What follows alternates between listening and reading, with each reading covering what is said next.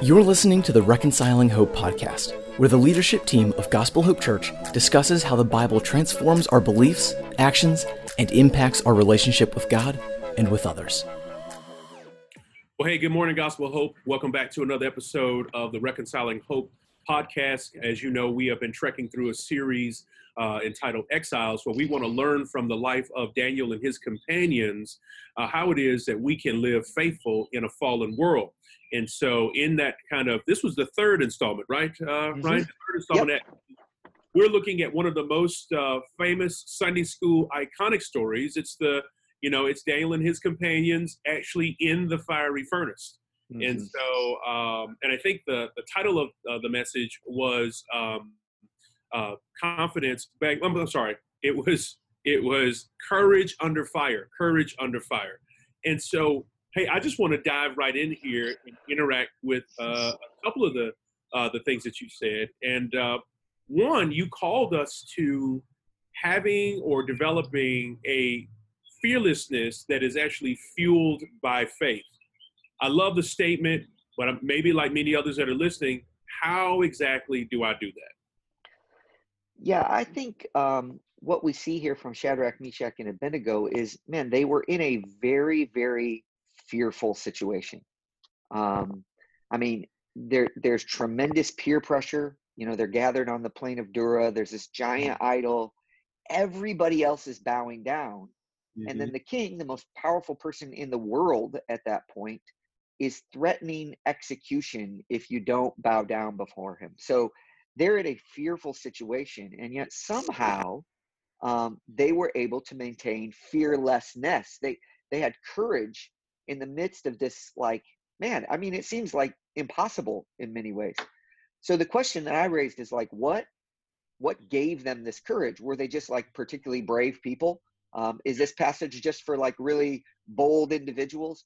Well, no, I don't think so. I think what we see through the story of Daniel 3 is the reason that Shadrach, Meshach, and Abednego responded like they did is because they consistently remembered who their God was. They focused their attention on their faith, that they believed in the character of God, and that was the fuel that drove the engine of fearlessness down the road. So I think I'm a naturally fearful person, but this passage encourages me because it means it's not about my predisposition towards things.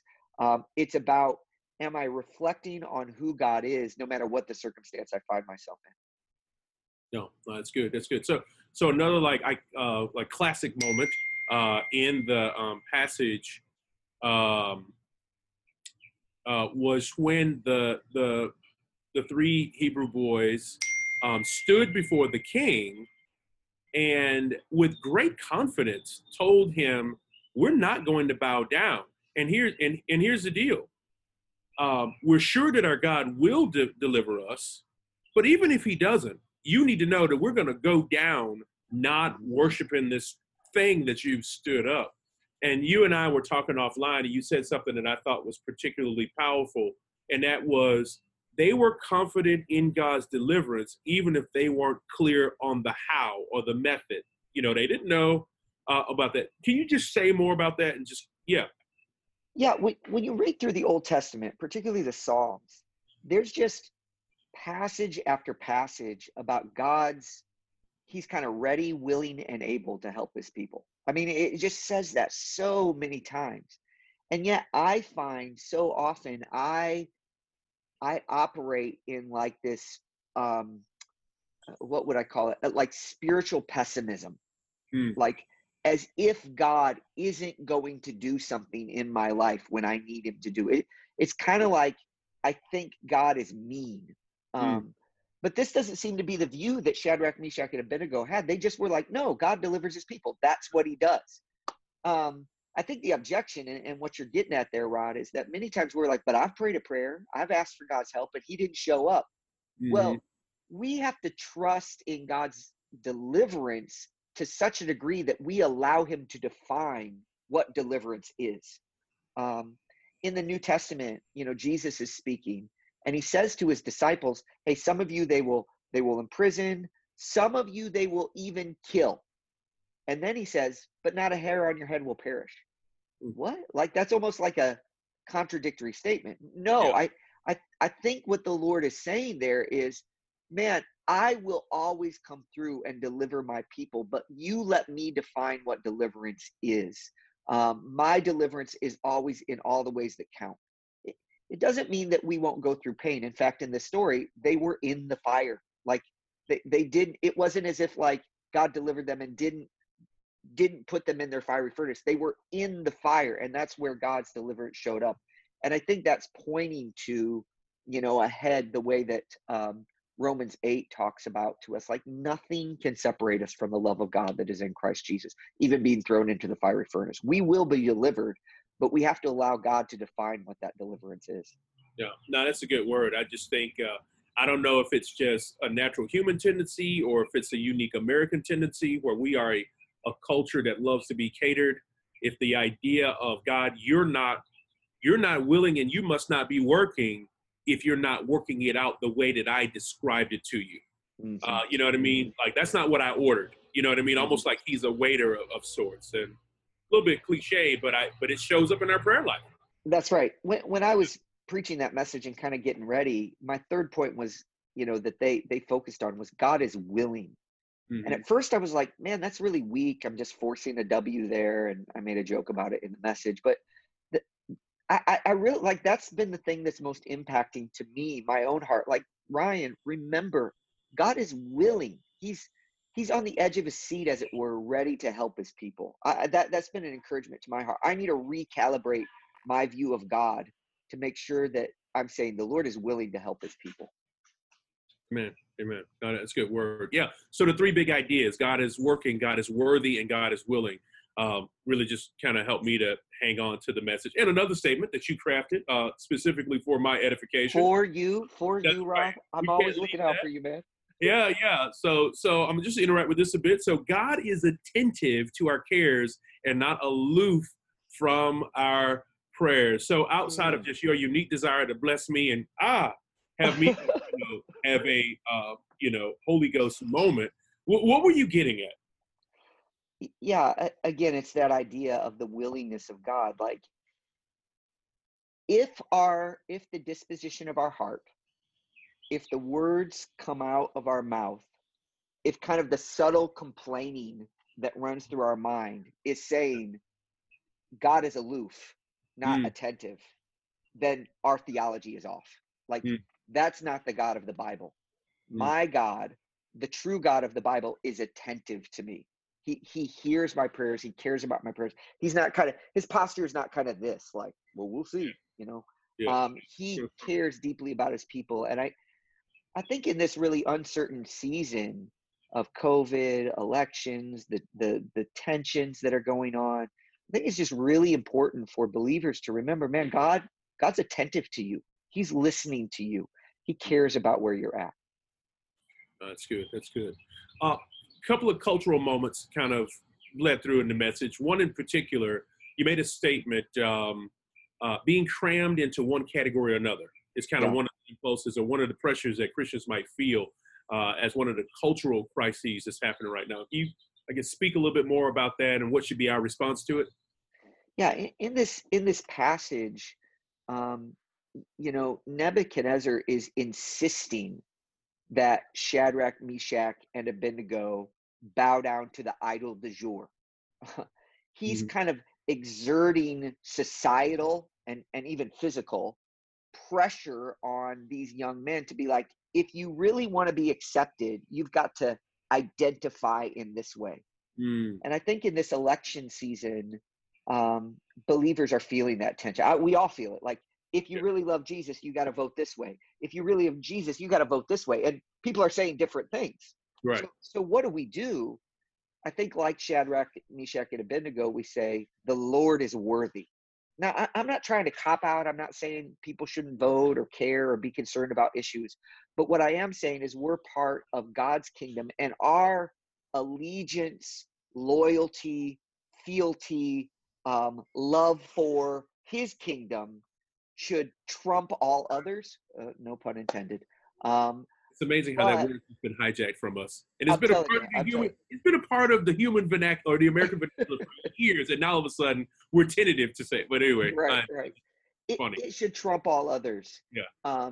And it shouldn't even be close. Like I think you said a couple weeks ago in a sermon that, your unbelieving friends and family members and people you interact with on social media or whatever, they should be more clear about your opinion of the Lord than about your particular ideology. And I just think that's a good balance. It's not that Christians shouldn't have ideologies or shouldn't have thoughts or shouldn't identify with, an ethnic or racial or socioeconomic. And there's nothing wrong with identifying with those. It's just they have to be secondary to identifying with our King is Jesus.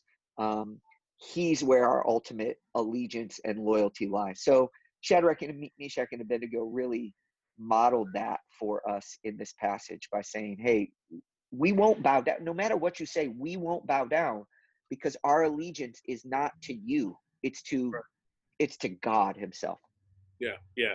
Like the trump card in their life was that they were abiding in him. Mm. Boo. Dad joke level 1000, right? You weren't even listening to what I said. You were just like preparing that the whole time. I was just waiting to just put that out there. All right, great. All right, good. So that was all pent up in your heart, right? Yeah. That's terrible. Oh man. All right.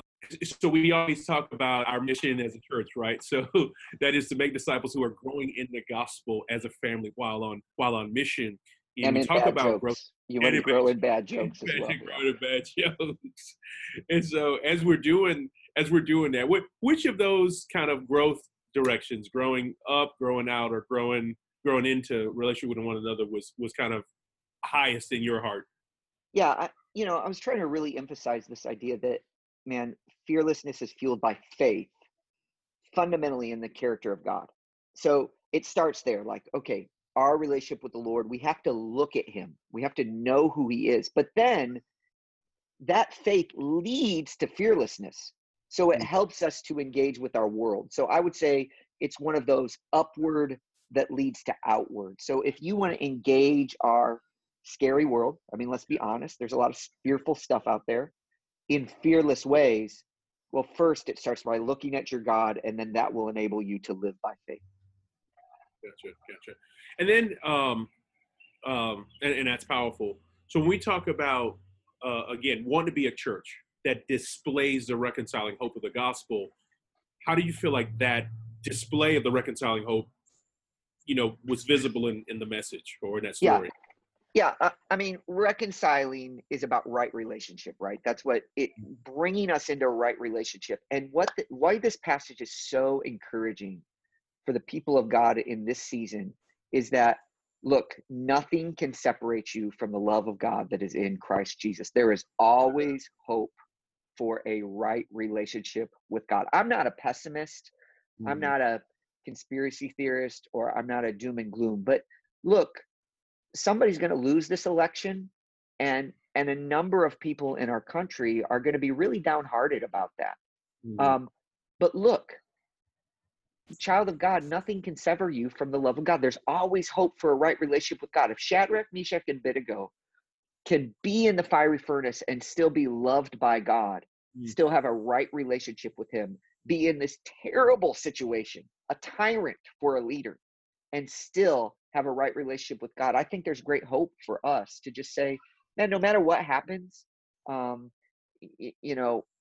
matter if Nebuchadnezzar is on the throne, we are not cut off from hope for being right with our Lord. Amen.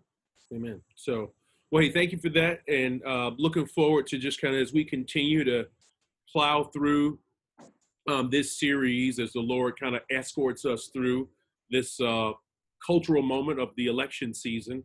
It's no it's no coincidence. Obviously, we planned the series, but some of the nuggets of truth, I mean, these are kind of God's, and they couldn't be more appropriate based on some of the things that we're seeing. So glory be to God for how he continues to show us that his word is perpetually relevant. That's right. Never out of style. So, amen. Right. Well, hey, Gospel Hope and others of you who listen, we pray that this has been beneficial to you and helping you to further kind of distill the message, and stay tuned for more episodes of the Reconciling Hope podcast. Thank you for listening to the Reconciling Hope podcast. Be sure to subscribe for future content on podcast platforms like Apple, Spotify, or Google Podcasts. Gospel Hope Church is located in Atlanta, Georgia, with the mission of making disciples who are growing in the gospel as a family while on mission. If you're interested in learning more, tune into our Facebook Live services Sundays at 11 a.m. or check out gospelhopechurch.com.